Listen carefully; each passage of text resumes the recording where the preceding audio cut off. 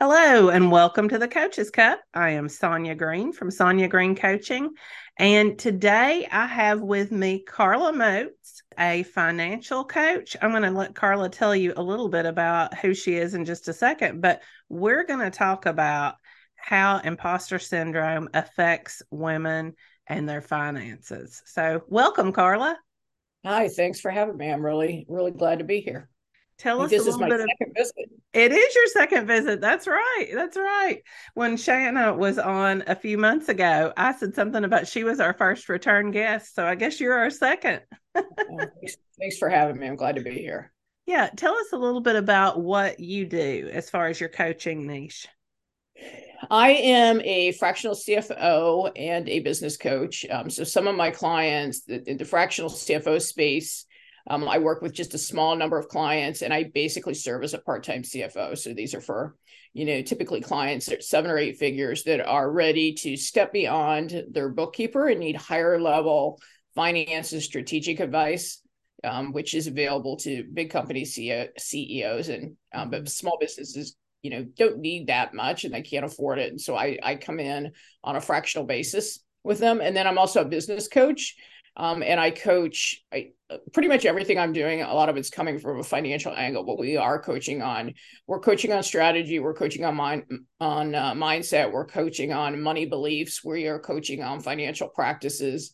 But it's just that I'm coming at it from a financial angle. And really what I am trying to do is help business owners make more profit, have better cash flow, so that they can have businesses that support the life that they want to have. Yeah. So that's my thing. Awesome.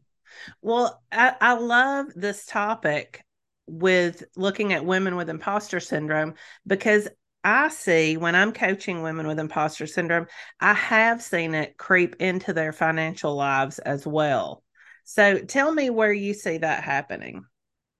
I think it shows up in a lot of places for women. And I think whether you have a business, whether it's a side hustle or you're a full-time entrepreneur, or a full-time day job, it shows up in both places. I think it shows Mm-hmm. up in under earning, obviously. Yes. Like if I'm an entrepreneur, I'm not charging what I'm worth. If I had a dime for every conversation I have with entrepreneurs about the question, what should I charge? Or Mm-hmm. clients won't pay me for, don't want to pay this.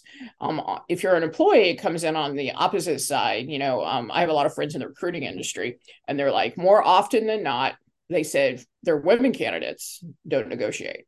They Yes. said their male candidates always want to negotiate. They Mm-hmm. said they don't care what the offer is. They're like, I'm always going to come back with a counter offer. But they said, usually that's a conversation they always have to have with women candidates is Yeah. about negotiation.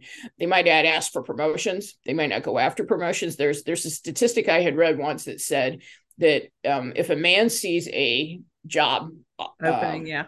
posting, if he has 30% of the qualifications, he'll apply. Mm-hmm.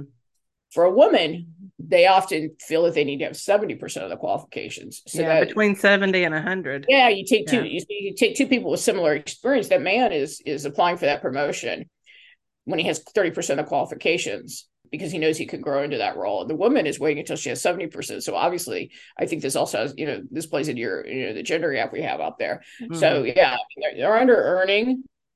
They're playing small. You Mm-hmm. play small, whether it's in your business or in your career. And we're often focused on our shortcomings and not on our wins. And Yeah. when we do that, again, it's like we're looking for reasons to substantiate why we're not as Our, awesome as the rest of the yeah. world thinks we are. That's what I want to go back to the negotiations for just a minute because I had a wonderful mentor in my PhD program, and she my dissertation director, it was a woman, and she taught me to negotiate. When I went out on the job market, I negotiated. I negotiated for every position that I applied for after that, and I saw women coming in at all different, staff and faculty positions who had no sense of how to negotiate. They were scared to do it and nobody had ever taught them to do it. Well, I think even when we go into the car dealership, I remember going into the car Yeah. dealership the first time to buy a car, and I was paying for the car on my own, and I brought my father in because I don't know much about cars, Hmm. and the whole time the salesman spoke to my father. I was Yes. like, "This is Wouldn't mine." even look at you, right? I have a good friend of mine who just bought a car, and she took her dad in to Hmm. negotiate. So I think so it may not even be negotiating for our salary, but it can be That's a negotiating, great point. when we're buying a car, when we're buying a house, Yeah. and Any kind of yeah, services. I think we're basically kind of hardwired. It's, this is comes from the patriarchy, Hmm. how we're raised, that we don't want to rock the boat. Hmm. you know there's some people pleasing involved as well, Yes. and we just want to be, we like to keep the peace. I mean, that often as moms, that's, for those of us that are moms, that's part of what we're doing, is keeping the peace in the house, keeping Hmm. the peace in the family. And so we just, we don't want to ruffle feathers, and it's, so it's something that we're just often not raised to do. And Hmm. so it's a skill you have to learn. But I think it starts with the mindset of knowing what you're worth, and Yes. not settling for less than what you're worth, whether it's in your business and what you charge for your services or your products, Hmm. or if it's in your day job, not settling for less than your value as an employee. Yeah. So when you have women who come to you and ask you, how much should I be charging? What do you do? How do you Well, answer that question? I do an exercise around, well, what is what you do worth? Because Yeah. really the whole question of what price do I want to set always comes down to your belief in yourself. What Yes. do you think? And even as an entrepreneur, I go through this myself. Is what is the value of what you do worth, and almost to take yourself out of it. So a lot of times, what I'll say is, how do your clients, your customers, how do they change? What result do they get? What impact does this have on their life? I say, Hmm. now let's assume somebody was selling this to you. Yeah. What's it worth? And usually when they can take themselves out of the equation, and I had a coach actually who asked me this, and I was like, well, it's priceless. Yeah. He's like, well, Absolutely. isn't that interesting? Isn't that interesting? Hmm. So I think, because pricing is never about actually setting the price. Yeah. It's about what you believe your value to be. Yeah. And sometimes you step into it. You can raise your prices, gradually. But same thing with your salary. I think when you're in corporate, you have a little bit of the idea of the value, because typically a job comes with a salary range, what you're Right. currently making. But it's, what are the results you're going to get for your company? And then Hmm. why are you the absolute best person to deliver that result? Yeah. I see too, what women often do too is, I remember my days in corporate, you would, a job opportunity would come up, and maybe two or three other people you knew were also applying for the job. And you'd look around and you're like, God, but they've done XYZ and I haven't done XYZ. I guarantee you the men in your Don't office have that are conversation. not sitting around. Yeah. If anything, they're sitting around and they're saying, well, yeah, I think the conversation is so different, because if they see a peer applying for a job, they're focused on all the ways that they're better than that person. Where Yes. for women, we're focused on all the ways that we're not as good as that person. That's classic, the classic imposter syndrome. I've You know, also seen women who didn't want to compete with their friends. They felt like they were somehow not being loyal if they threw their hat in there and competed with friends. And I think that is another sneaky way that imposter syndrome gets us, because we're like, oh, I don't want this to be a competition. I might lose a friend. And right? Yeah, instead, that you're, again, I think that's something that's fairly unique, to women. yes. And men compete on teams against each other all the time. Uh-huh. Uh, and ultimately, when multiple women apply for the same jobs, they're helping other women, because Yes. because even if you don't get the job, you're getting in front of the decision makers, you're getting your name known. So not applying for something never really served, unless it's truly what you want. Maybe you don't want to apply for it because the job requires 70% travel, and you Uh-huh. don't want to. No, so when you don't apply for the job, I think the question you have to ask yourself is, why am I not applying? Am I not applying? Do I like the reason I'm not applying? Am I not Hmm. applying because I don't want to compete with other women? because I don't think I'm as good as the other women, or am I, so am I doing it from a place of scarcity or a place of fear, or am I doing it from a place of, really intentional? This isn't the life I want. Maybe it's a leadership position that's going to have a significant number of employees reporting to you, and right now, you have a small team, and you really don't want to have to manage a larger group. So again, ask Mm-hmm. yourself, what are the reasons that you're not applying for that promotion, and where are they really coming from? Yeah. Do I like those reasons? Yeah. That's great advice. You were talking also about salary negotiations and how we will sometimes cut ourselves short in those salary negotiations simply because we don't value ourselves. I think sometimes as women, when somebody offers us something, we feel like we have to take it. I think, they've offered me this job, and we believe that, well, if I ask for more, then they'll tell me no, and they'll go hire another candidate. I'll lose out, or they're going to think negative things about me, or we're worried about the rejection. And if we're in a business, it's often, I hear women say, well, I made an offer to them for X dollars, and they came back and they wanted a discount, and I felt bad for them, and so I gave them the discount. So again, I think part of it is we don't have our own back, and we're worried about what the other person's gonna think, and we're coming at it from a point of scarcity, because if you apply for a job and you get an offer and they want you, they Yeah. want you in that role, and if we ask for more and they don't give it to us, there's an one, you don't know unless you ask. The worst they're going to do is say no. And Mm-hmm. two, let's just play, I like to play the worst case scenario. So the worst case Yeah. scenario, right, is that you ask, they say no, and they take the offer back, which by the way never happens, virtually never happens. But if they Right. do, if you want them for that role Mm-hmm. there, you can find that role someplace else. It always is coming from a place of scarcity. I'm not good enough.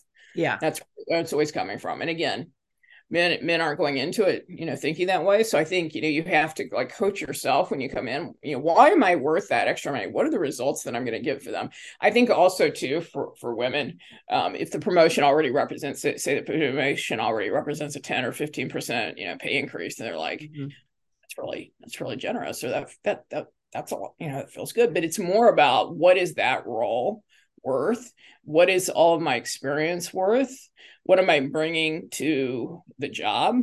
Mm-hmm. uh, and it's not basically just accepting exactly what they've offered, but negotiation is, it's definitely a skill Mm-hmm. that I think most women we're not raised with, and it's something we have to go out and develop. Well, and you'll also, I mean, companies want to get the best bargain they can for their money. So, especially if it's a promotion within the company, then sometimes they'll offer you that 10 or 15%, where if they were offering it to somebody else who's coming in from somewhere else or who was already making a higher salary, they would have offered more. So there's room there, and you're just so happy. That's what I see as women. They're like, "Oh, well, it was 10% more." Well, yeah, but what are you doing? Like, how much more time are you investing now? Yeah, one of the companies I used to work at, we used to have a joke that the best way to make more money at that company was to leave and come back.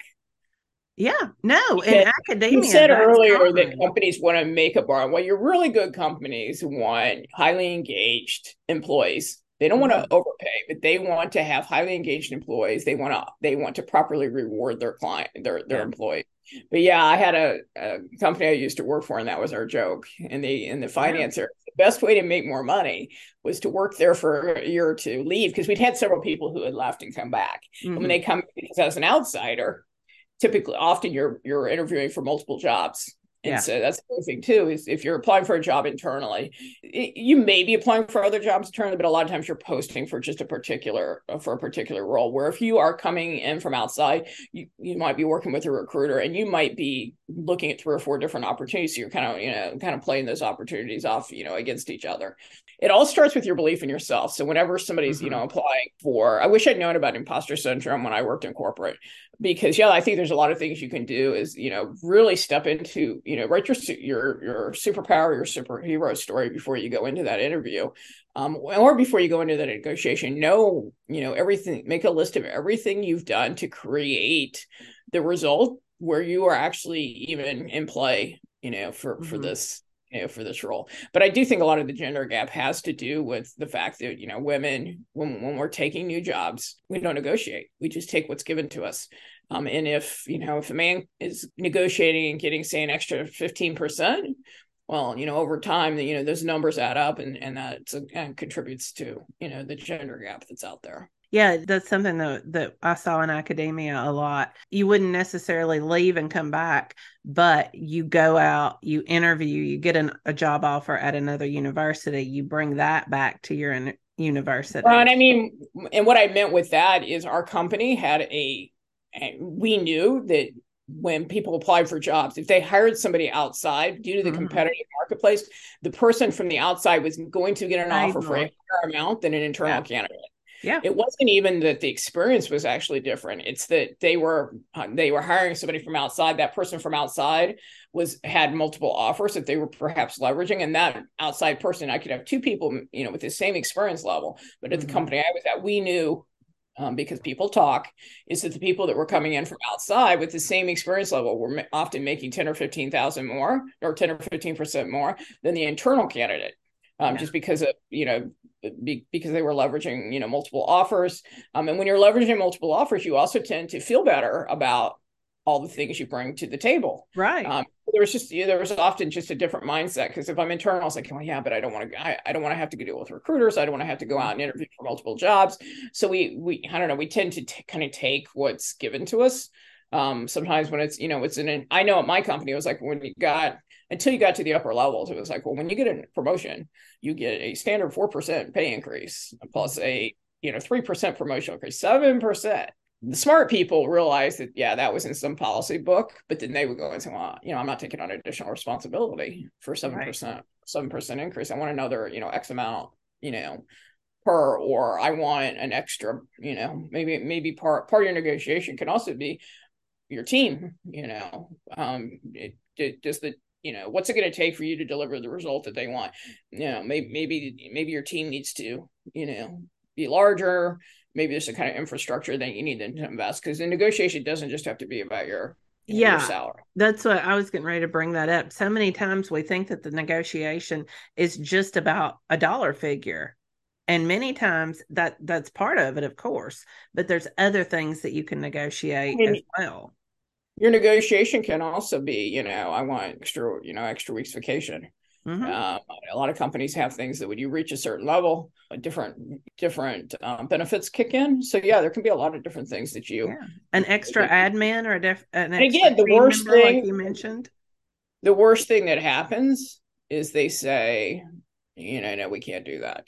And Right. most likelihood, you're not going to get exactly what you asked for, because I mean, hence of negotiation. What is it they say? For proper negotiation, both people should leave Equally. Uh, equally disappointed. yeah. Yeah. And so, if you're As not an attorney, my negotiating at husband says that all, all the time. yeah, yeah, if you're not negotiating at all, they're getting everything that Yeah. everything that they asked for. So it's just, I think the biggest thing is just not to take, that initial offer as the best you can do, and make sure that whatever you end up with is coming from, a solid belief in yourself, and being really comfortable in, what are all the things that you've done to get to this point, and focusing on everything you're bringing to the role. I think that's the other thing too, is women they'll lead with their flaws, or their Yes. critiques, the things that didn't go well, and they won't, and then they'll, or they'll put qualifiers on it. Yeah, I got this, I signed this big client, but men don't do that. No. Men always lead with the successes. Yeah, I remember I worked being in finance. It was, it's gotten better, but it's still a Mhm. heavily male, especially corporate finance is heavily Right. male dominated. I remember sitting around tables with them, and I can't remember in all my years of corporate ever hearing a guy come in and lead with These are my his, flaws. these are my flaws. These Hmm. are the things that I don't do well. Yeah. And know what your strengths are, and play to your strengths, because you can always manage around your flaws. That's the other thing too, is, Hmm. figure out what your strengths are, your zone of genius, manage to that zone of genius, and then, because you can always manage around weaknesses, or or flaws by building your team effectively. Yeah. Talk a little bit about Zone of Genius. That comes from The Big Leap. But Yeah, for people who one of haven't my read that, favorite. Yeah, one of my favorite books. It talks about your zone of competence, your zone of excellence, and your zone of genius, and how basically people who are happy and engaged try and live 80% of their time in their zone of genius. yeah. And so your zone of, I may be butchering it a bit, definitely go read the book, but basically your zone of competence is something that you can do well, but there's a lot of other people out there who can do it at least as well, if not better than you. In my space, I would say like that's bookkeeping. I can do bookkeeping, but there's a lot of people out there who can do bookkeeping as well. Mm-hmm. It's a lot of people out there, and there's a lot of people out there who really love transactional bookkeeping. So that's my zone of competence. My zone of, then you have your zone of excellence, which is what you're better at this than probably 80% of the people out there, but you probably don't really enjoy it. Yeah. So for me, this is probably, like traditional accounting, technical accounting. I can do it. I'm better at it than 80% of the people. Taxes would be another one. I tell people when they ask me tax questions, it's like, I know more than you do.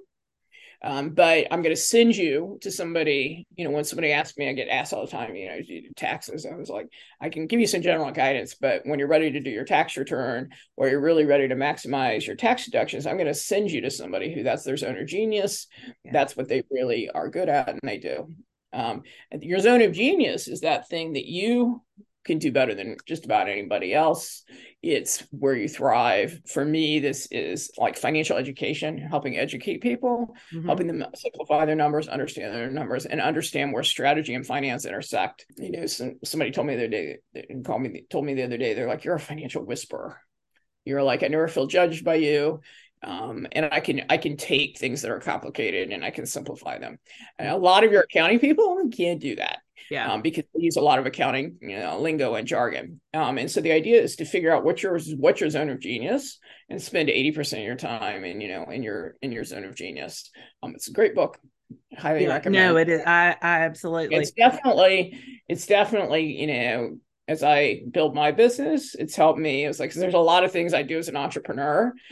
Some of them I do just because they have to get done right now, Mhm. but it's helped me get clear as to what are the very first things, that I want to outsource. If I take it into my, back into my corporate days, knowing your genius allows you to figure out what kind of team do you need to have around you. Mhm. Um, because another thing, if people haven't done is Clifton strengths test. Uh-huh. Another thing, because I think that helps you find your zone of genius. Yeah. But figuring out what your inherent strengths are and manage to those strengths, focus on those strengths, and then for the things that you're weaker in, you can use it to build your team. You can hire expertise, and I think there is a correlation between your strengths. I think the test is like $60 on the. If you Google Clifton strengths, you'll find it. So like one of my strengths was strategic, and that happens to also be in my Yeah. zone of genius. But yeah, you can manage. You can hire people to handle your zones of excellence and your zones of competence, and that's part of actually what I tend to do with a lot of my clients is they're kind of gotten buried in some of the day-to-day finances. They grow in their business, but they're just they've never put financial processes in place. And so, but now Mhm. they're kind of sucked into it. So the very first thing I had a client not too long ago. It's like, your job is not to pay bills, to sit here and enter bills, and your job is not to send out invoices. Yeah. It's like, that's not your job. You're this head of your business. Your zone of genius, which she knew, is sales, client relationships. Your job is to go out and make Mhm. stuff happen. We need to find people, hire people, put structures in place so that areas that are your zone of competence, somebody else is doing for you. Yeah. So, because your zone of competence is somebody else's zone of genius. That's the other thing to know is, Right. zone of competence doesn't mean that it's not important. Yeah. It just means it's an area that somebody else, it's their zone of genius. Yeah. So, And with good leaders, they know that they don't have to be able to do everything, that they right, don't do everything well.